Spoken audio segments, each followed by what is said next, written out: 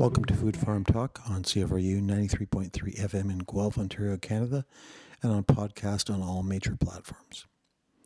My name is Paul Smith. I'm one of the hosts of Food Farm Talk. The other hosts are Emily Duncan and Abdul Rahim Abdullahi. Today on Food Farm Talk on CFRU, we hear from Chief Cadmus Delorme. He's chief of the Cowessess First Nation in Saskatchewan, and he's talking about agriculture, colonialism, and First Nations. We're broadcasting here from the treaty lands of the Mississaugas of the Credit First Nation of the Anishinaabeg Nation. Please follow our podcast and our Twitter, Instagram, and Facebook accounts. This presentation is taken from a conference in September on Indigenous Agricultural Innovation. And we thank Thomas Benjo and FHQ Developments in Saskatchewan for their permission to use this recording. In this episode, Chief Delorme traces the history of his First Nation from before European contact through the signing of Treaty 4, the failure to implement treaty obligations, and the roadblocks to real First Nations engagement in agriculture from the very beginning. Agriculture became a tool of colonialism in of dispossession of First Nations and Métis people from their land in Western Canada. Support for European-style agriculture was promised in the numbered treaties of Western Canada, only to be quickly subverted. Treaties in Ontario are primarily pre-Confederation, while those in Western Canada came after Louis Riel negotiated Manitoba's entry into Confederation. Chief Delorme talks about the many issues regarding these treaties and the Indian Act as they relate to agriculture. The Indian agents' power to control First Nations people, and the pass system requiring Indian agents' approval of sales of grain and cattle by First Nations people. And these are just some of the many brutal aspects of colonialism as it was applied in Western Canada. And it's also a brutal irony because Indigenous people in agriculture have a long history in Canada and on Turtle Island, going back thousands of years. The agricultural innovations from Indigenous peoples in the Americas transformed global agriculture after European contact and the spread of this knowledge to other parts of the world. This is one of the shows about Indigenous agriculture we have on Food Farm Talk. So here you can listen to Cadmus Delorme.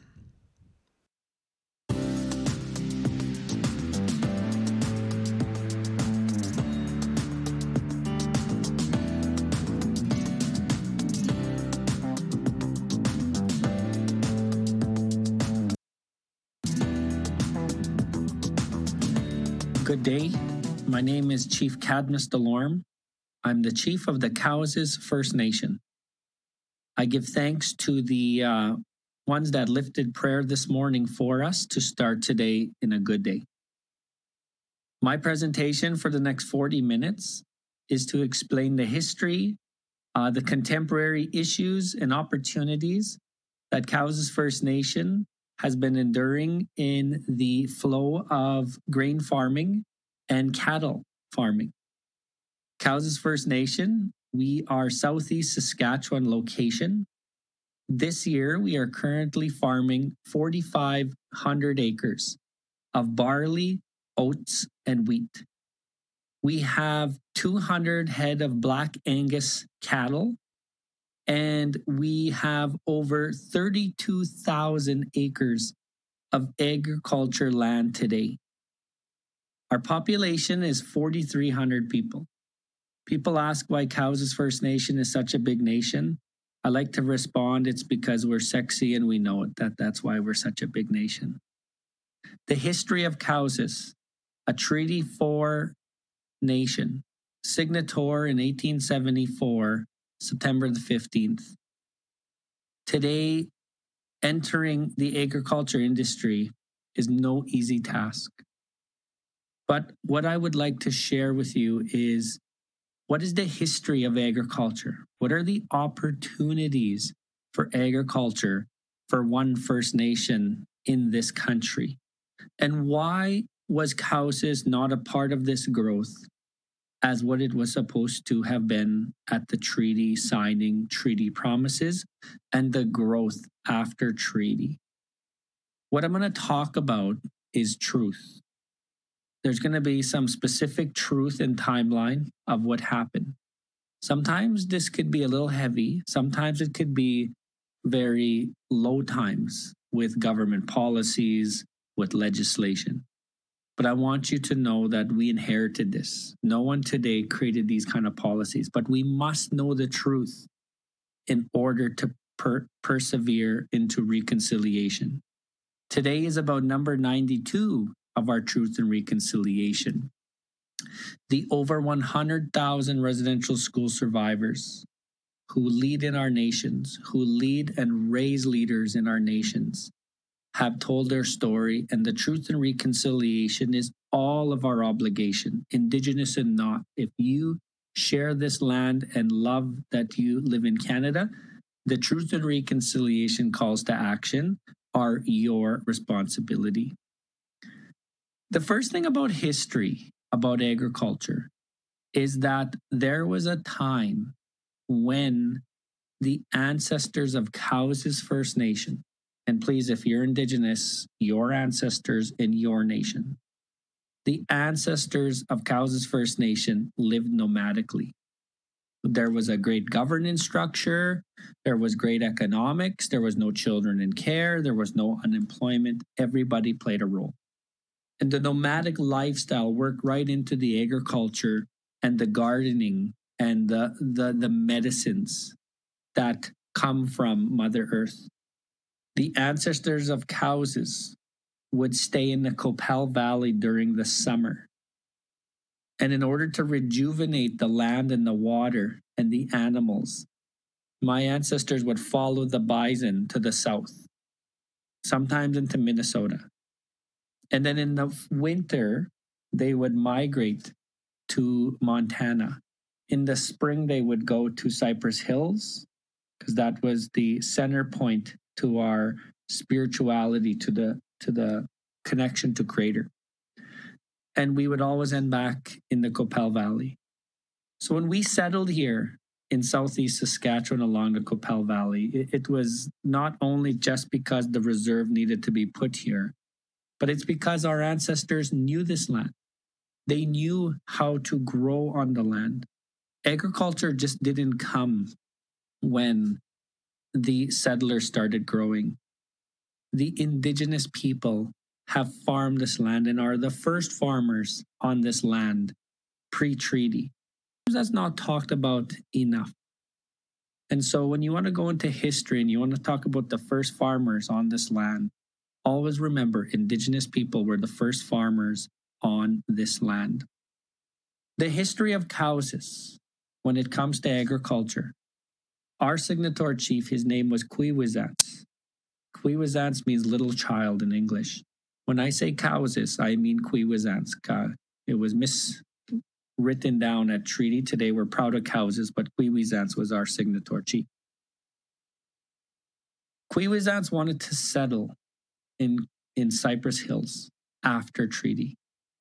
He knew with his followers that agriculture was our future.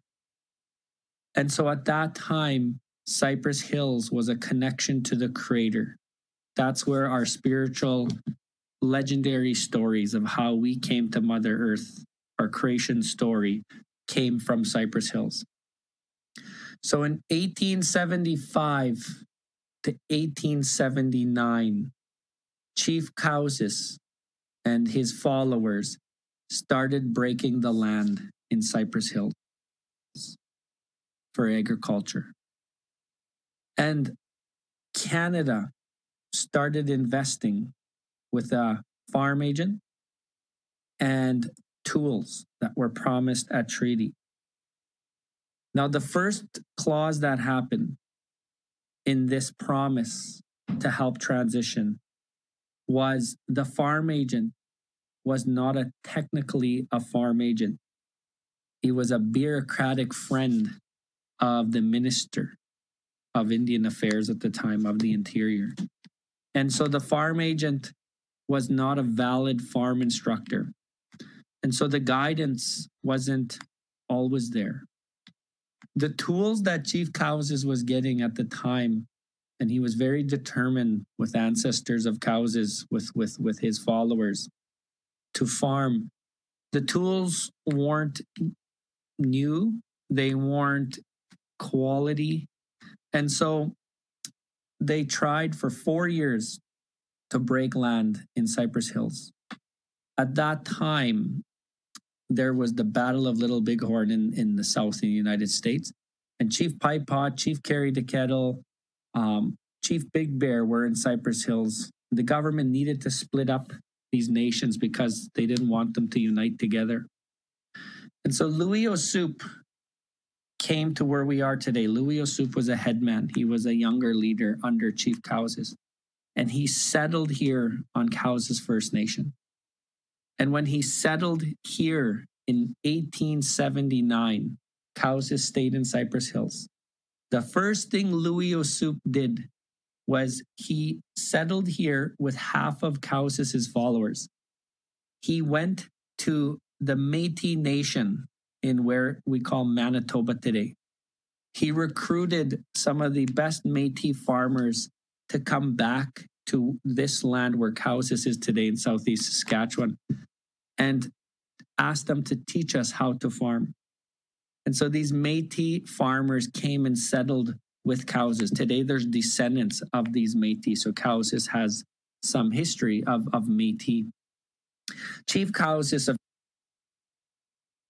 eventually got tricked to come and stay here and live here for the remainder of his days with the rest of his followers and left Cypress Hills. When Cowses settled here in 1881, again started breaking the land, started to develop agriculture.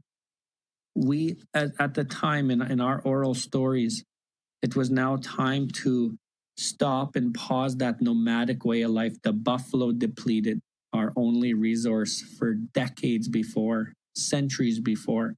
So agriculture was going to be our new economic drive. And so when Cowses settled here, again, the farm instructor, the farm agent that came here wasn't technically a technical farm agent. It was a friend of the bureaucracy, of the minister. And that farm agent wasn't giving the full instructions. And Chief Cowses, Louis Ossoop, and the Cowses people were determined to be farmers. And so when they started to break the land where Cowses is today, the tools weren't always the strongest of tools. They weren't new tools. They weren't given the proper of what was promised at treaty to transition to a new agriculture ways. But the Cowses people were determined. And so they broke the land. In 1883, Chief Cowses was very upset. He was already older. And he told the government official at that time that they're breaching treaty because they weren't giving them the proper agriculture tools that were promised for sharing this land. Wasn't a handout, we share this land. And so Chief Cowses in frustration took off his treaty medal, gave it to the government official, and gave him back the Union Jack flag, the crown flag, and said, you're not implementing treaty, you're not providing the right agriculture tools. So I am giving this back to you. And so at that time, it showed that Cowses people were ready for agriculture. And we were already being pushed out of something that we wanted to be involved in. Chief Cowses passed away in 1886, but Louis Ossoop became chief after that. And the Cowses people continued to break land, to become farmers, as was the plan when the buffalo were no more. There are on record speeches of the local MP in 1890 saying the following: if it came between the Broadview Canadians, which is the local town, and Cowes' Indians, I would choose the Broadview Canadians to make sure that they succeed. And so as 1885 came and gone, the pass system started on Cowes. At that time, Cowes' people were starting to win crop prizes and competitions. They used to have competitions for the best crops. Cowes' people were winning these crop competitions, even though their tools were limited, and sometimes what the government was offering them was not always up to par. Sometimes the technology was actually reversed. As technology grew in agriculture, Cowes' people were given the opposite. Cowes' people were also winning in the cattle competitions around 1885 to 1890. At that time, the settlers, Canadians, were starting to be jealous of Cowes' winning. And so they started implementing the pass system. Cowes' farmers couldn't take their crops in until all the settlers sold their crops to the pool first. Cowes' people couldn't take their cattle to the market until all the settlers took their cattle to the market first. So you can already see by 1885, the Indigenous people were already getting set up for failure by the then government of Canada. And so Cowes' people persevered. And by 1905, we broke all of our best land, which was on the south side of the Qu'Appelle Valley to the railroad by the number 1 highway today between Broadview and Oakshella. In 1907, the settlers ran out of land to give one another. And so they started to look towards this prime Cowes' agriculture land. And what came of it was what we call today the 1907 land surrender, an illegal surrender, taking a third of the best Cowes' farmland in 1907. In 1907, Cowes' people were farming from the railroad to where Cowes is today, south of us. The settlers wanted that land. So what happened was the government of Canada came to Cowes, and 3 times they tried to have a land surrender vote, and they failed 3 times. The people kept voting it down. But the government, not getting their answer, came a 4th time. They came in January when the weather was really cold.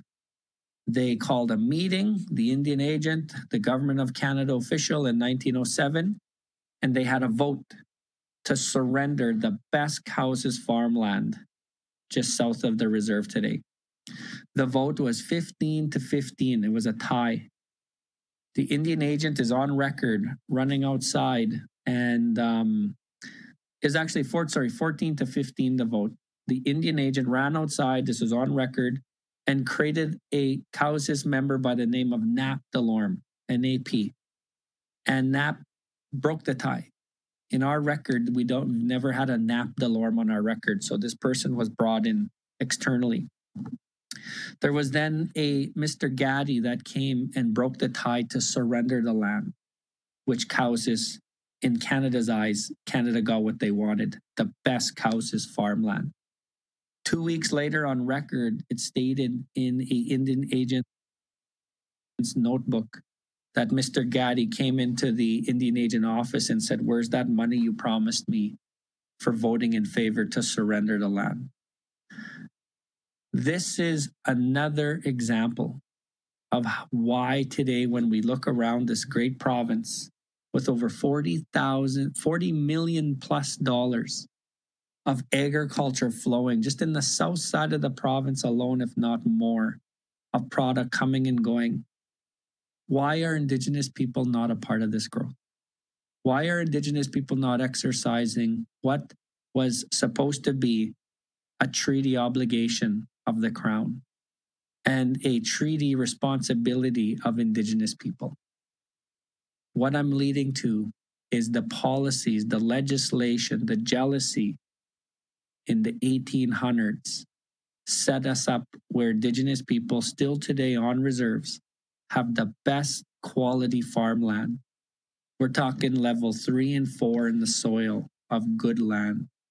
But when you go on reserves today, majority are non-Indigenous farmers farming on reserve land.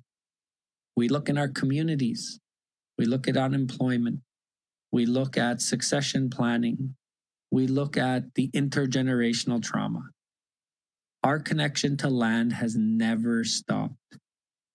Agriculture is our future. And it's conferences like this, and gatherings like this, and minds of investors to agriculture specialists, agrologists that are going to help Indigenous people get to the place where we need to. The byproducts of agriculture is there is so much potential, from the seed selling to the chemicals to the farm machinery. There is so much that can be an opportunity for farming. Indigenous people have been shelved and pushed aside for over a century. And it is now time, it is all of our responsibility to make sure now that when we move forward, that Indigenous people are a part of the agriculture growth. Not because it's just an implementation of treaty, which is really important, but it's because of what we all inherited today. We may not have been a part of those policies, legislation, and past system that left my ancestors from prospering. But it's because today we share this land. We're all treaty people. And it's not to please the certain Indigenous people on your board, in your company, that are standing at your front counter looking for service. It's to make sure that all of our Indigenous and non-Indigenous people share this land collectively. And so it's our obligation to help Indigenous people be a part of the growth. Today, Cowes First Nation, we have farmed barley, oats, and wheat. We have not farmed our own land in over 2 decades. As a little kid, I grew up on Cowes. My father would have this non-Indigenous farmer come to his house every spring, a couple handshakes, a cup of coffee, and hand over my dad a few dollars. And this non-Indigenous farmer would bring his machines on, break the ground. It's a beautiful field in front of our house. It's flat. It's ideal for good agriculture. It's good soil. He'd seed it. He'd come and spray it. He would harvest it and take it away. And in the fall, this farmer would come and give my dad another handshake, have a cup of tea, give him a few dollars.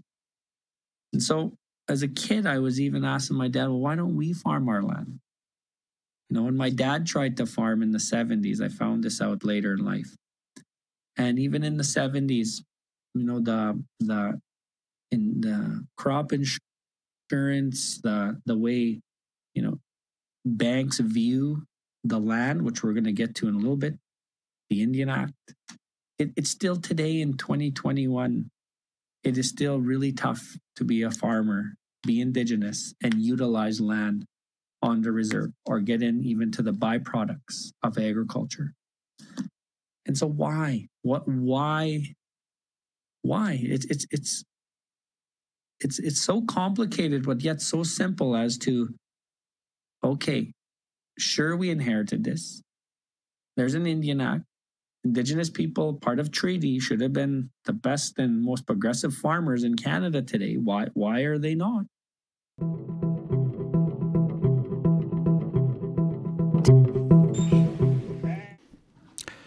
Thanks for tuning in to Food Farm Talk on CFRU 93.3 FM in Guelph and on podcast. Please check out the links in our show notes and on our social media feeds for more information. The history of agriculture and Indigenous people in Canada provides an example of the high level of detail of colonial policy that was used to suppress Indigenous people and prevent their success in agriculture. This is very well documented in the historic literature, but very poorly known among the public. Improving public understanding of the true history is in keeping with many of the calls to action put forward by the Truth and Reconciliation Commission. That is the duty of media outlets like CFRU and Food Farm Talk. That responsibility is referred to into the calls to action 84 to 86.